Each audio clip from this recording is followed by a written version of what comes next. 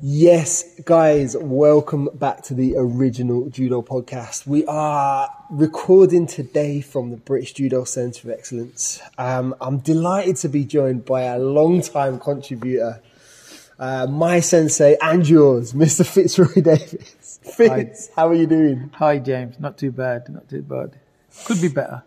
Could be better. Yeah. Always. Yeah. We're taking a bit of a different turn with the podcast over the next few weeks. We're going to start to have a look at some of the potential selection nightmares that some of the nations are going to face in the coming months as we come up to the Europeans and then next year the Olympics. Last Olympic cycle, we had two pretty exciting matchups. We had Abe Maruyama, which ended up being this legendary kind of face-off. Japanese selection nightmare there, which, you know, was a selector's dream. Either one of them could have won the Olympic title. Potentially you end up with the Canadian problem, Deguchi and Klimkat. And we've gone on to see how they've both been resolved. Abe has maybe come out ahead of Maruyama, Olympic champion, world champion since then, beaten his rival twice. Klimkat clinched it in the run-up to the Olympics and took Olympic bronze, but since then we've had a World Championships. Deguchi's won the world, so again, that's another potential rivalry coming into next year. But didn't Klimkat win the Masters? It changes week in, week out. All right, just checking. We're going to start, though, with right. what for me is the most kind of the biggest problem division. Now, I'm going to put you, Fitzroy Davis, in the spot of Georgian 90 kilo team selector tonight. We're going to talk about the world number one, Maesaradze, the world number two, Bakhouri, and the world number 7, Gvinashvili. In that little list there, we have the world champion, who's the world number one. We have the Olympic champion, that's Bakhouri.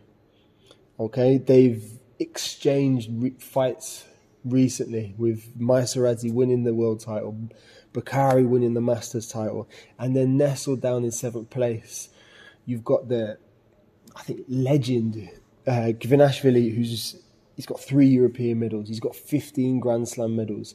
He's a world beater on his own. How are the Georgians going to make this selection over the next year? Well, I think the guy in 3rd place is out of it. I think it's a 2-horse race. It's the number 1 v number 2. At the moment, number 1 is in front because he's got a clear lead in the world ranking points. He is the world champion. Maesaradze is this. I mean, they've both got really similar judo. They're both right-handed. They both love a pickup.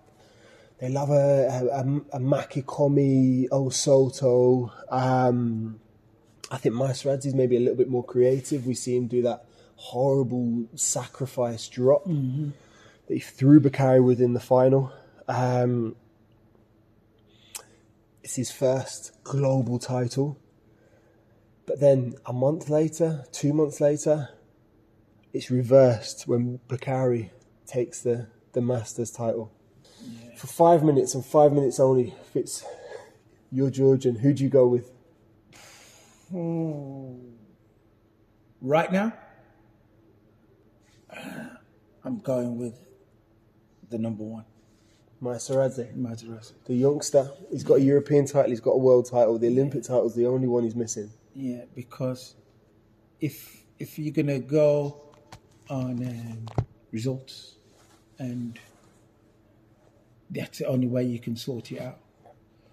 Because you're going to have, well, he's friend with him, and he's friend with him. He's from this camp, he's from that camp. The only way you can sort that out is let them do the talking on the judo mat. Now, the Olympic champ is like nearly 1,000, 2,000 points behind. So he's got to do some catching up.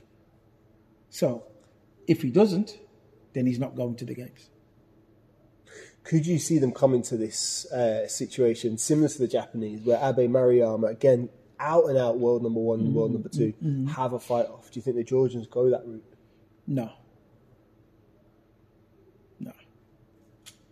I think it's going to go down to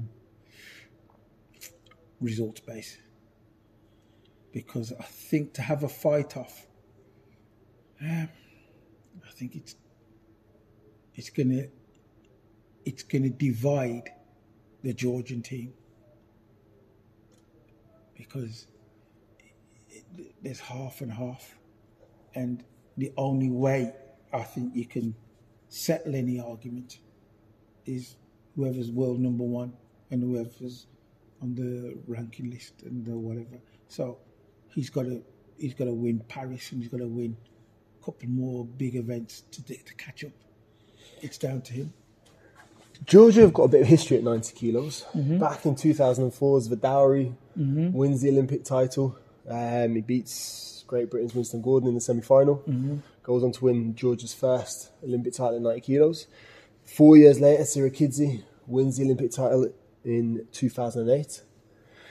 And then they have this break almost at the weight where Lipitiliani ends up with multiple world silvers. They don't have, I don't think, a global title until 2016 when Bakari, 2016, 2021 wins that Olympic title. I mean, someone's almost certainly going to fact check that and prove me wrong, because they've had some phenomenal fighters. 3 Olympic champions, potentially a 4th in Maesaradze. What are the Georgians doing that makes them so special at that weight? It's in depth. It's a depth. I think they're coming from. It's there's more, not celebrity status, but there's more. If you do well in the sport, it's not a pat on your back. It's not a blah blah. There's financial reward and status. There's something in it. And not being funny, sometimes it's not all about that. But when you start out with nothing, and then you've got to work your way through, then if you've won the Olympic Games, somebody comes and says, "You've won the Olympic Games." Well, here's 100 grand, or here's 200 grand for winning the Olympic Games. You're going to turn around and go, "Oh, well, I want to train for next year," and blah blah blah and whatever, and then try and do it again. But then everybody else is looking and go, "Well, I want to eat." So you got these younger boys who go and thinking, "Well, I want a piece of that cake." So now everybody's training, and they see what this guy's getting. If he's getting something big, they're going to look and go, "Well, I want a piece of the cake." And I think that's what they got. They got depth now. But I think they've got depth in all the weights, really. But some of them just haven't broke through. But I think that we're gonna have a mad rush coming with the influx of the Georgian players. I think we're gonna. One of the things I'd like to do again is keep this, go category by category. But I think we could look at the Georgians, like you say, across several other categories. Certainly at the heavy end of the weights, where certainly the men's, they've got 90s, 100s, they've arguably got 2 or 3, plus 100s, they've arguably got 2, who are all going to be in contention for Olympic medals. To put you on the spot, to finish today's episode, who are we going with? Are we going with the reigning Olympic champion, Lasha Bakari? Are we going with the reigning world champion and current world number 1, Luka Maesaradze? Or are we going for I think perhaps the guy everyone thought was going to be a shoo-in for that Olympic title, shoo-in maybe for that world title, but hasn't perhaps lived up to that billing despite getting a huge amount of success? Are we talking about Bika Gvinashvili? Bika's out. As much as everybody looks at it, he's out of the race. He's out of it. He's a bit of the same as Maruyama.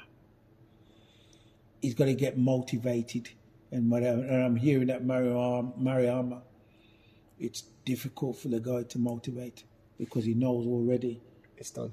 it's done. Yeah? So the two weight categories who are fighting off for the Olympic Games is number 1 and number 2.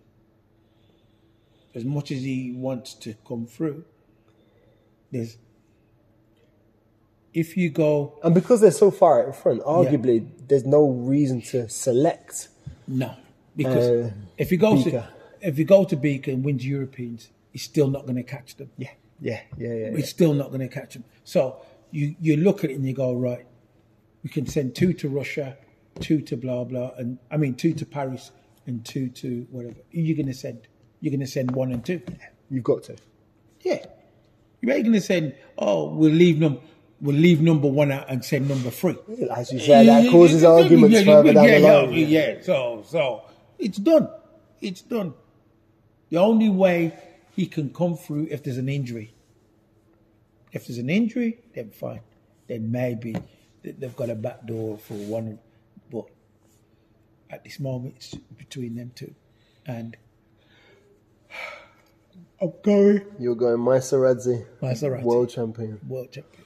You heard it here first. We'll check back in with this one just before the Olympic Games. I know.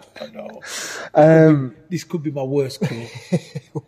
But we've got plenty more yet to come. Hey, there's 13 other categories where we're going to look at these. Listen, quite excited to have some of these conversations. This is the big banana skin, this category, because I don't know if they don't go off the ranking and they're going to go off on a fight off or go on a whatever. Poosh. But that fight off could be big though. Like if you're talking about global judo being this event that people tune in for, I think people tune in for that in the same way they do Abe Maruyama. Yes, it's got a bit of... That was a farce though. In the way it was refereed? Yes. Okay. Yes. But can you not see this being in the Georgian Stadium, in Tbilisi, in that kind of Colosseum, like the fans are around them? Yes. It's televised, it's... Some referee or some official, if they get it wrong, is not leaving that building. Somebody's gonna get a pop at somebody. So, because them boys are crazy, and whatever. So to get a referee, to get whatever, remember it's not going to be sanctioned by the IJF. It's going to be done by the old right. Yeah. So referee comes in. Which side of the fence you from? Are you on this side or that side? Are you corner judge? Are you this side, that side? I'm volunteering Fitz for that role right now. If the Georgian Federation want to give him a call, he's putting his hand up. Listen, I don't know how they're going to do it. They've got to get unbiased people in to referee that fight. When you look at the Maruyama and Abe fight, the refereeing, what you've seen out there, the penalties, what those give, or what's not to, that should never have gone 25 minutes. Did it go 25 minutes? It should never have gone that far. I mean, I'm sure we're going to ask this question a lot. Mm-hmm. We'll talk about it a lot through this little series of podcasts.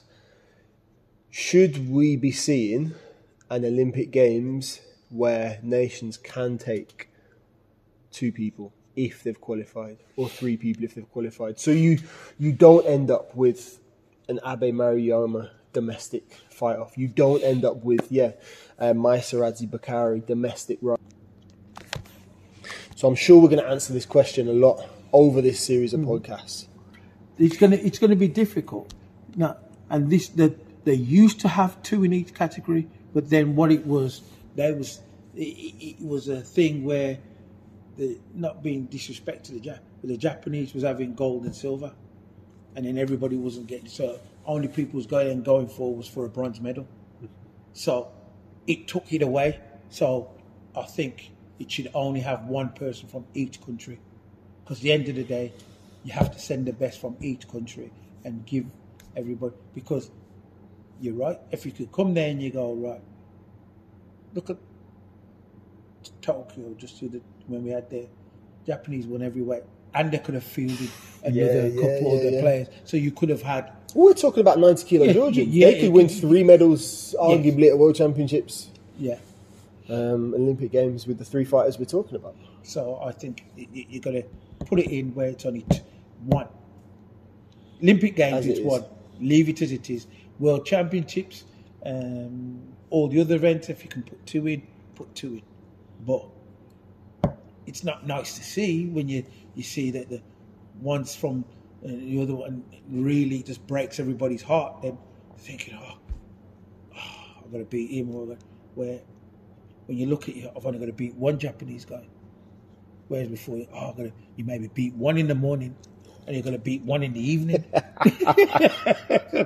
And sometimes I haven't seen anything like that happen, where people have beaten one in the morning and then come back and come to the done final it again. and done it again. No. Take a special fighter to beat Abe and Maruyama on the same day. Yes. Same day. You're going to have to be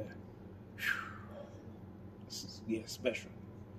So that's our first one, guys. We're going to cover all 14 weights.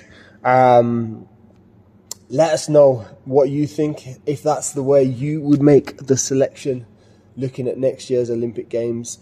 I'll stick a poll up on Twitter or Instagram, something like that. Get in touch. Other than that, Fitz, it's been a pleasure to have you back. I'm looking forward to this conversation. Yeah, James, same here. It's going to be, you put me in a bad position tonight, man. Oh, my head's hurting. I'm going to go in now and but there's going to be plenty more of that for the next couple of weeks. Guys, like, subscribe. We'll catch you soon. All the best.